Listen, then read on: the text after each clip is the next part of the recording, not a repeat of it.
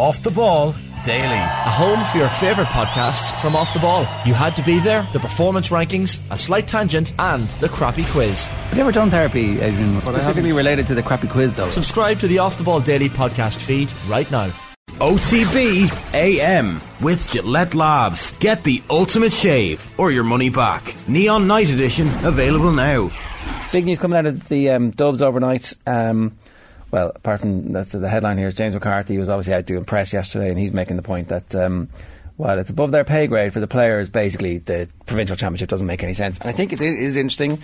I know you were sceptical about this in our pre-show meeting. I think it is interesting that the players are like, this doesn't make any sense.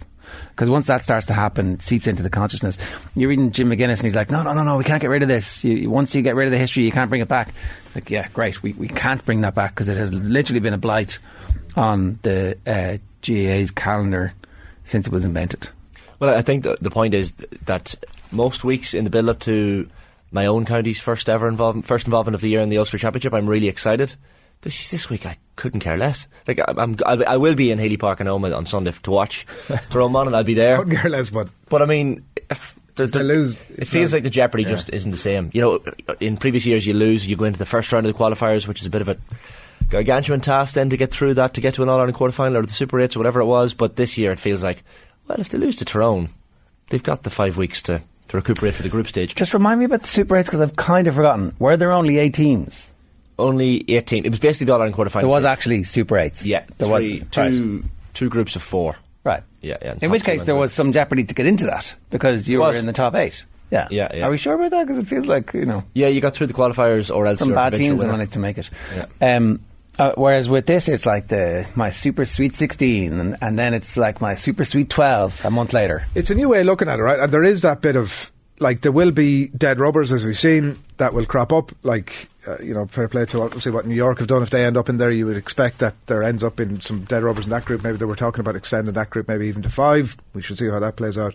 But the point that I was making was provincial structure is not making sense, is the headline at the start today. And maybe it needs to be death by 1,000 cuts with this thing. That's unfortunately, like, it could have been. They could have ripped the band-aid off with Proposal B last year and been like, let's go.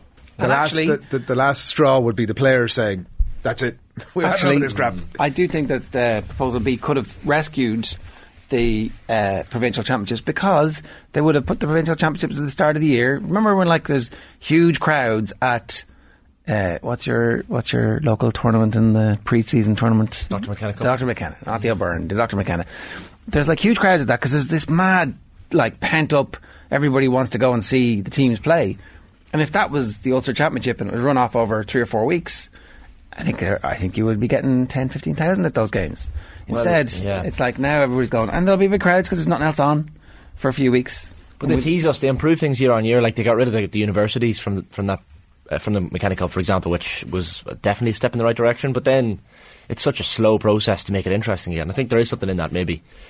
I don't know, do you put the top 2 teams in your province, or say the top 4 teams in your province who finish in the league in the top 4 places, do you put them in the provincial semi-finals? You get an awful lot of dross getting into, depending on the province, getting into a Leinster semi-final, let's say, or a Connacht. Yeah, you might have Division 3 team semi-final or final even. When the players retire from playing county, says Michael, having a provincial medal is something they will be proud of. I mean, I suppose, but the players are proud of their Railway Cup medals. Like, that doesn't mean that we should still be persisting with the Railway Cup when it completely disappeared. I mean, look, they kind of screwed the provincials, the Railway Cup, by the time of year it was. But anyway, well, that's the league as well, so that gets replaced by a more competitive league that people are putting in more of a, and everybody gets to improve collectively at the same, and you get to manage expenses and you get full oversight, and it's like loads of different reasons, and there's loads more games, and you can develop a fan culture, which is actually one of the interesting things. I think I've begun to realise that we don't have a fan culture, we just have this kind of abuse.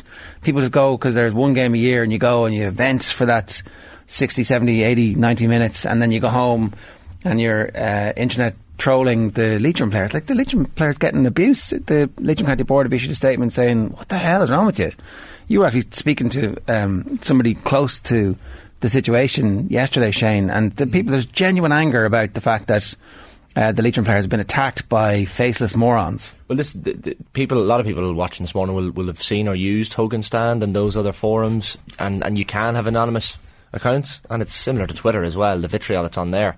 The fact that people can hide behind accounts and criticise, or in many cases abuse amateur Gaelic footballers or hurlers, is actually remarkable. They wouldn't say that they wouldn't say it to any of them walking down Carrick-on-Shannon Main Street. They absolutely wouldn't. Like, not a chance. So the fact that they can hide behind and say these things, the Leitrim players weren't trying to lose to New York. And the point is, years ago Leitrim lost to London for the first time, they've lost to New York for the first time. These things happen, but those players had to go into their jobs on whatever it was, Tuesday morning once they got back from New York and face the music and get back into daily life. And the fact that they have to put up with this sort of crap, irrespective of whether or not they're amateurs, right? Because I think that sometimes the amateur thing is used as like you actually can't have a proper analysis of the game because, you know, or if somebody if somebody sticks a finger in their eye, you can't you know, I think just as like normal human beings should not be getting abused for anything like by anonymous people online. You should not be able to say stuff anonymously online to people that you wouldn't say to their face. Yeah, I think there's a lot of that stuff that happens in the stands anyway, right? Like during a game. We've all been at the games.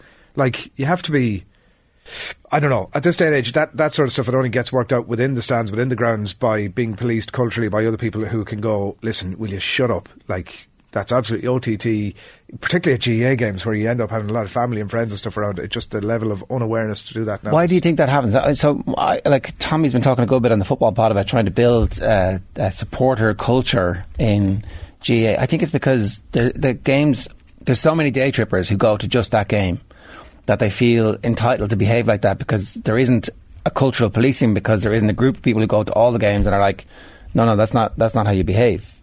When I was at the league final, the Galway Mayo final, there was a few words used directed towards one Galway player in particular during the match that I was shocked by. I was literally sitting there going, I've been going to matches for years and I was shocked at what he was called by a man who I would say was in his 60s. A Galway fan? It was a Mayo fan about Galway players. Right. And that's not to tar all Mayo fans with one brush, but it was disgusting. And I was like, this is like, this kid, you know, if it was a 15-year-old or a 16-year-old, you'd think, Jesus, they're going to grow up and eventually realise you can't say that. But this was a grown man, you know, and it was disgusting. And was it policed? No, not policed at all. And there was a lot of looks obviously thrown his direction, but and that's just one tiny little portion of Croke Park. You can imagine. Well, that results in that does result. You're opening yourself up to, like, look, ultimately with stuff like the smoking ban and all that sort of stuff, they were successful because people were going, here, could you stop doing that? I'm not into it. And we all know that it's the same way if, you know, you're talking to somebody over the weekend or whatever, and somebody says something on the line, or your mate drops something into the WhatsApp group. Yeah, you call them out. It's not, well, and it's not easy, right? Like, it's easier to say nothing. It's not easy to turn around to your man and go, here, would you mind packing that in? Because what you're doing is you're opening yourself up to, like, possibility of a bit of physicality there, depending on the outlook of that person. Yeah. I mean, you would hope at that stage that you know, the force of the silent majority become less silent and are like, hang on a second, you can't be doing that. OTB AM with Gillette Labs. Get the ultimate shave or your money back. Neon Night Edition available now.